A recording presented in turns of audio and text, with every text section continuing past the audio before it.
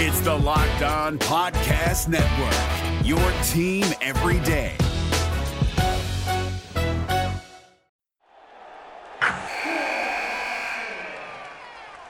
Wilson, you sent the game-winning email at the buzzer, avoiding a 4:55 meeting on everyone's calendar. How did you do it? I got a huge assist from Grammarly, an AI writing partner that helped me make my point. 96% of Grammarly users say that it helps them craft more impactful writing. Would you agree? Grammarly helped adjust my tone to navigate tough work conversations. And it works everywhere I write, so I can quickly communicate effectively. Your teammate used Grammarly to summarize an important document, making a 3-pointer. How did he do it? It only took one click. When everyone uses Grammarly, everything just makes sense. You made an incredible slam dunk to end the game. The meeting was canceled, and your team will go home champions. Go to Grammarly.com/podcast to download it for free. That's Grammarly.com/podcast. Easier said, done.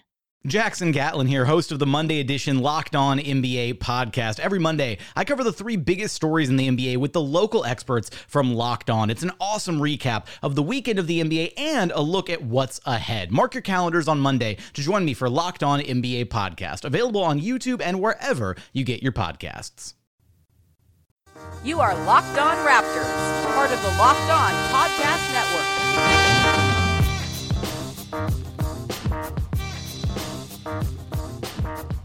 Hey, how's it going? Welcome to episode number 431 of Locked On Raptors for Thursday, December 6th. I'm your host, Sean Woodley of RaptorsHQ.com. You can find me on Twitter, as always, at WoodleySean. Find the show at Locked On Raptors. You can find links to every single episode.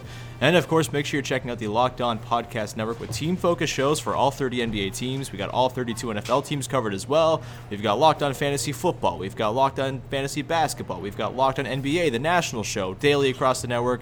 We've also got Locked On NFL daily as well, with great contributors on both sides, from Sam Amick to Ben Golliver to Sage Rosenfels to Mike Sando. Lots of stuff going on the network, so make sure you're checking it all out on iTunes, Stitcher, Spotify, Google Play, anywhere you get your podcasts. And if you find Locked On Raptors, please do that. It's the most easy and best way you can help support the show. Just leaving one of those little ratings or reviews goes a long way towards rankings and algorithms and making me feel good about myself. So thank you very much for doing that. All right, let's get to today's show. I am in the depths of Scotiabank Arena / the ACC to break down the Raptors and Sixers. The Raptors just beat the Sixers 113-102 at the ACC on Thursday night, or Wednesday night. What the hell day is it? It's you're hearing this Thursday. It happened on Wednesday, whatever. I'm joined on today's podcast by a Locked On host in person. It's Keith Pompey from the Philadelphia News. He's here in town, obviously, covering the Sixers. He does a great job covering the Sixers for the Philly News, and we had a nice little chat after the game. Apologies if the audio is a little bit echoey because we are in, of course, the arena, and it's a little bit weird, but we had a good chat, 20 minutes or so, about the game, so I'll just get to it now. Myself and Keith Pompey of Locked On Sixers and the Philly News. So enjoy the conversation. We will talk to you next time on Locked On Raptors. Hey guys, it's Walker Mail, host of the Locked On Hornets podcast, and being around sports media and a fan of the Hornets for a lifetime has taught me that sometimes it's exploring the sliding doors moments and what-if scenarios in sports that can be the best part of the fan experience. What if the Seahawks let Marshawn run on the 1-yard line with the Super Bowl on the line? Or could a coin flip actually have landed Magic in Chicago, Michael in L.A., and made Charles Barkley the first black president?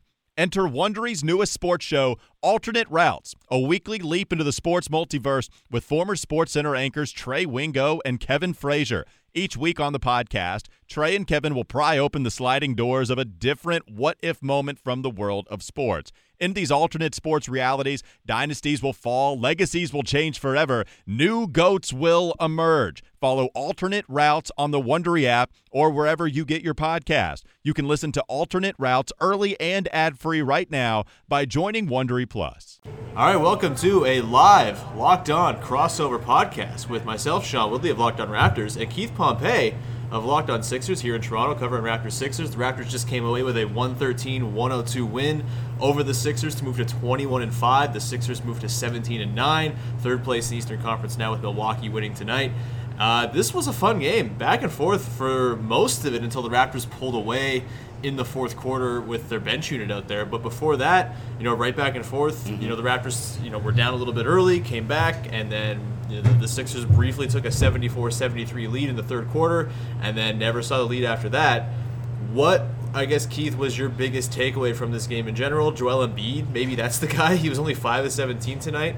But I don't know. What was your sort of biggest takeaway? My biggest takeaway was Kawhi Leonard is an MVP candidate. That's number one. And number two is, from the Sixers standpoint, they still have some work to do. Yeah. Like, you look at Jimmy Butler. Jimmy Butler came to play. He had 38 points. But Ben Simmons had 7 turnovers. Yeah. He has 18 total in 2 games against the Raptors.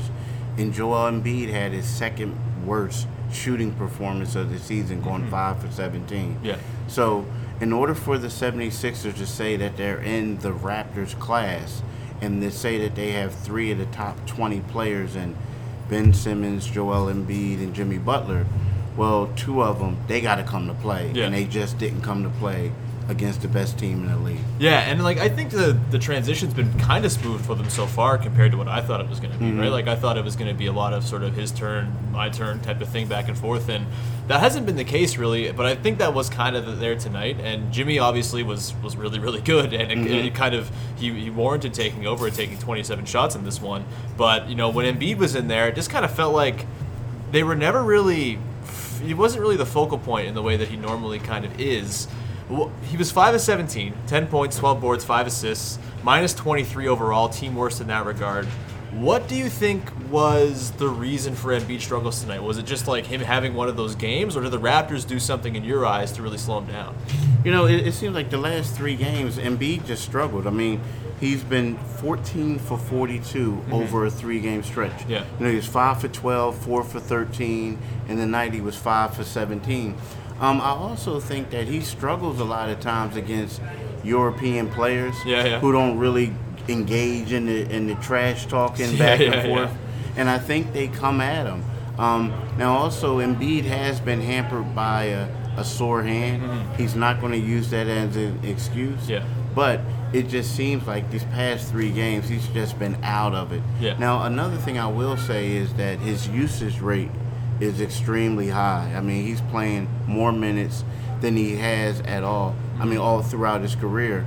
He's been injured most of the time. So he looks to me like a guy that's tired. Yeah. He looks like worn down. And there was a time when the 76ers said they were going to give him a rest, give him a day off.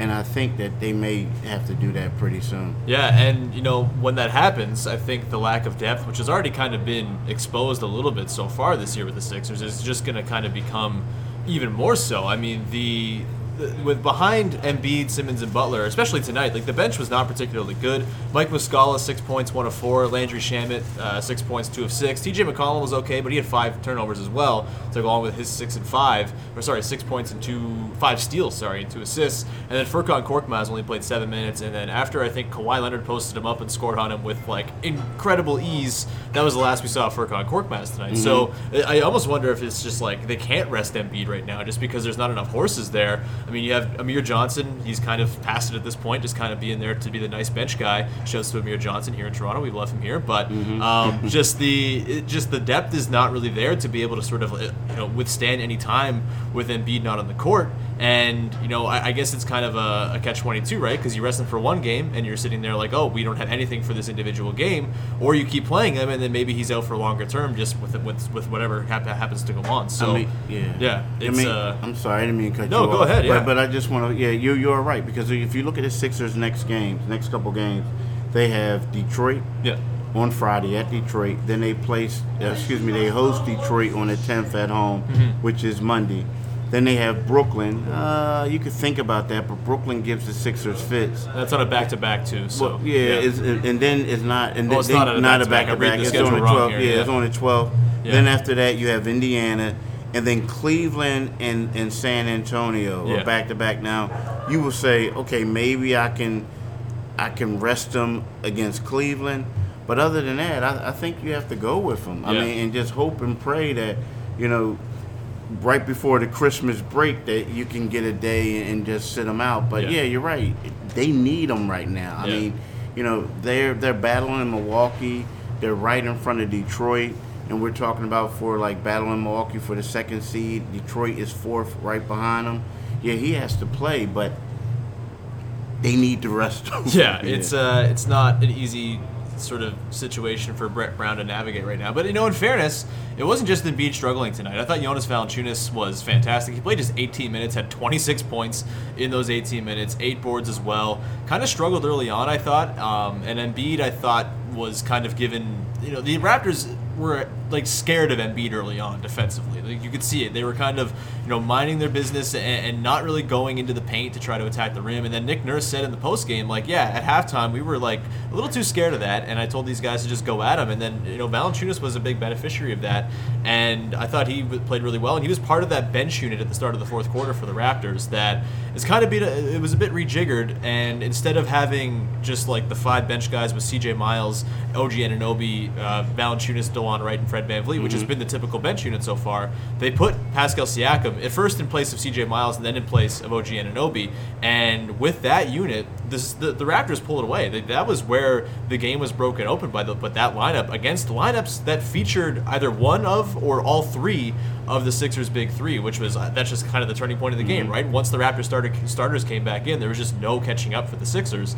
And Valanciunas was fantastic in those minutes, and he's kind of done a pretty good job against Embiid throughout his entire career. So maybe this is just a continuation of that, and maybe he took advantage of a tired Embiid or whatever it was, but I thought he was great there.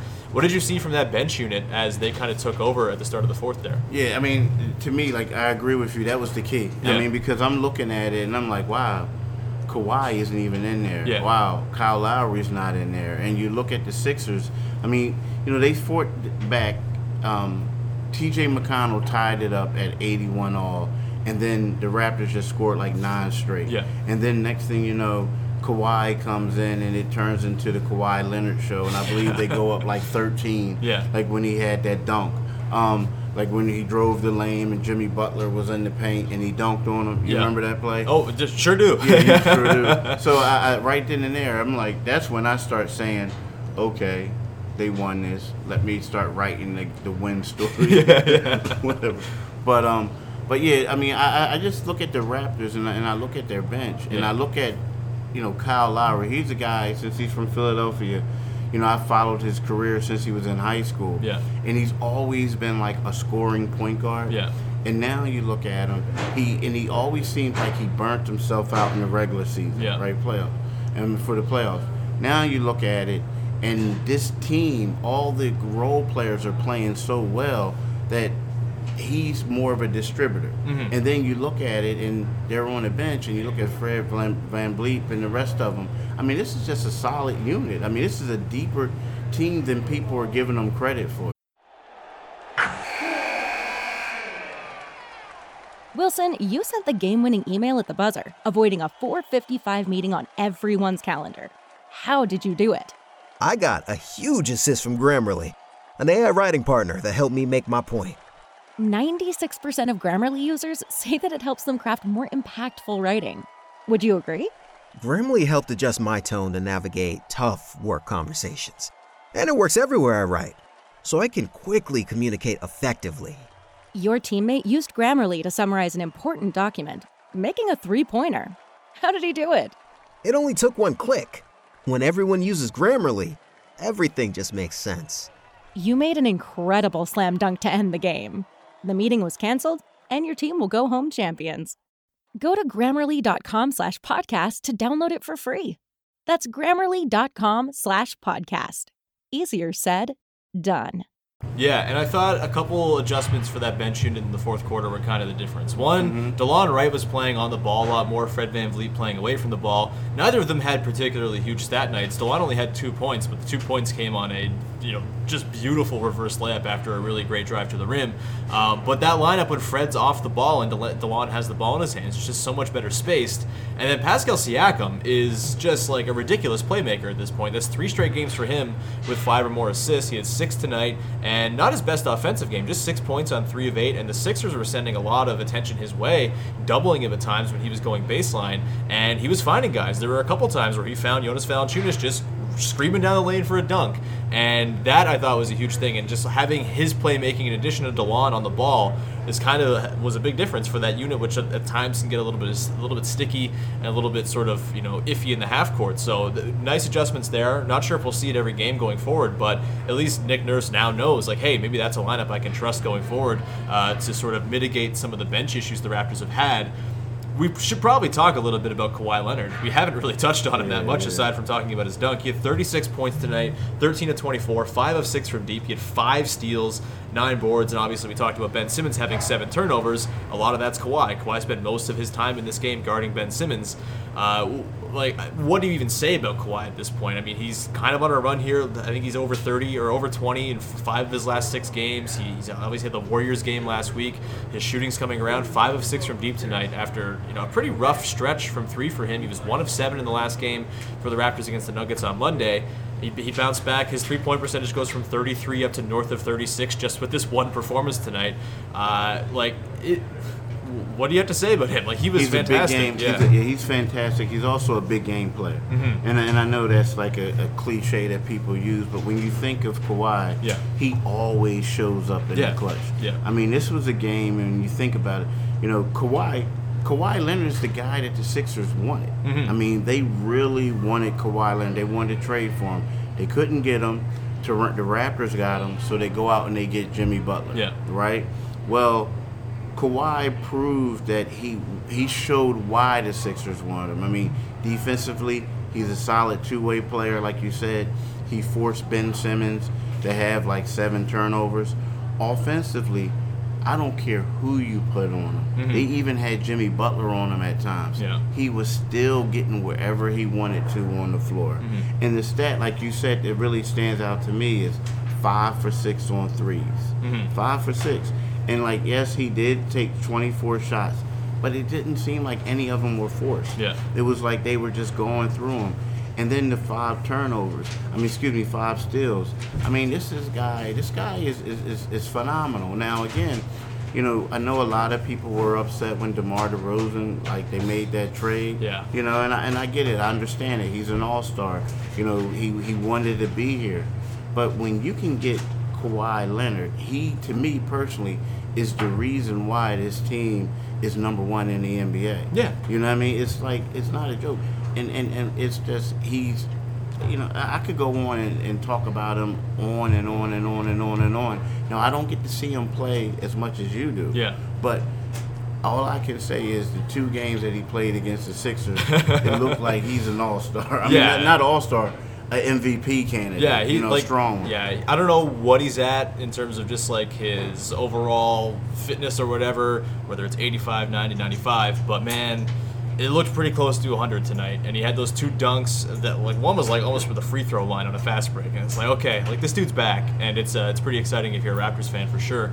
And yeah, just as far as this matchup goes, the Raptors just kind of have the horses, I think, right now, as the Sixers are currently constructed, to kind of go against the Sixers team and give them problems, right? It's just they can, Pascal Siakam spent most of the night until he got foul trouble guarding Jimmy Butler, and that worked. I mean, Butler had his way. He had 38 points, but at least Siakam's a guy you can throw on there and kind of have some success. You can throw Danny Green on Jimmy Butler if you want to. They just have a lot of guys, and there was a lot of talk coming into this game, against the Sixers the first time around, Kawhi Leonard guarded Simmons fantastically, but there was no Jimmy Butler to worry about. When the Raptors played the Wolves also with Butler on the team before, he guarded Butler and had a really good game against him as well. So it was kind of okay, who is Kawhi going to draw tonight, and how does that sort of affect the domino effect of who's guarding whoever else? And you throw Kawhi on Simmons, that sort of cuts the source of a lot of the Sixers' offense off at the tap. Yeah. And then you kind of let it all sort of trickle out from that. And I thought, Siakam, again, could have done a better job on Butler, I suppose, considering Butler went off. But again, the foul trouble, I thought Siakam got very, very sort of passive defensively later in the game. There was a couple times where he was the help defender. I think Embiid blew by Valanciunas at one point, and Siakam was right there. He could have gone vertical, but was no, I got 4 fouls. Go ahead and dunk it, Joel. Have fun. So maybe not the best sort of circumstance or context to judge Siakam's defense in for this one, but The rest of the starting five for the Sixers outside of the big three. I mean, Redick was nice tonight. He had 25 points, kind of a quiet 25 points. I'm actually shocked to look at that on the stat sheet right now. But Wilson Chandler just 1 of 6, only hit 1 3, I believe, in the first quarter, and that was it for him.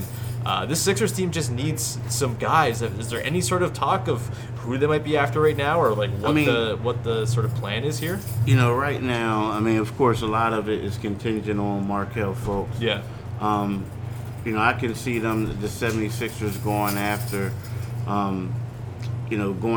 like a 3-and-D type of guy. Yeah, Trevor Ariza. Yeah, Trevor Ariza. Yeah. That's the guy I was about to say. Like for Phoenix, like he's a guy. Like if you look at Wilson Chandler, Wilson Chandler is a 3 who they have playing the 4. And Wilson. And if you look at their bench didn't really give them anything. Yeah. But if you take Wilson, if you get like a Trevor Ariza type, and then you take and bring Wilson Chandler off the bench, hey, that's a formidable team. So they also need, everyone keeps saying they need a shooter. They need a shooter. Well, Landry Shamet is a pretty good shooter. He was 0 for 4 tonight on the threes, though.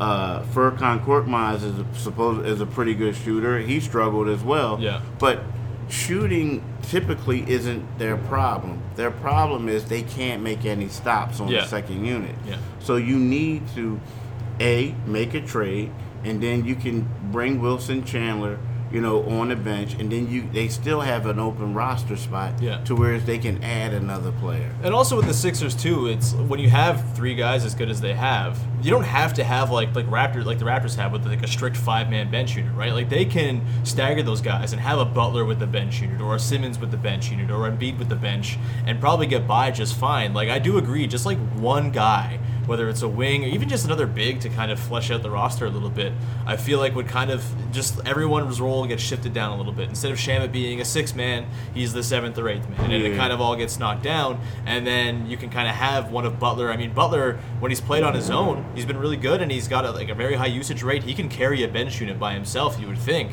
if he has some like decent defenders around him. So I agree. I don't think the Sixers are too far off, and they were right in this game for most of it, right? Like they played really well. Butler was fantastic, and like Butler torments the Raptors all the time, so it's not exactly shocking that he was really good tonight. But yeah, that's definitely, if you're like stacking up the Eastern Conference right now, I think the Sixers are like, they kind of get an incomplete grade if you're trying to sort of stack up where they rank within the sort of the Celtics, Bucks, Raptors sort of trapezoid or whatever you want to call it. So we'll have to see there. Any final stray thoughts about this game before we wrap this thing? I just think that the telltale was that the Sixers just need a lot. I don't mean to be ill, but I want to be real. They're just not there yet. Yeah. They're not. Brett Brown said that.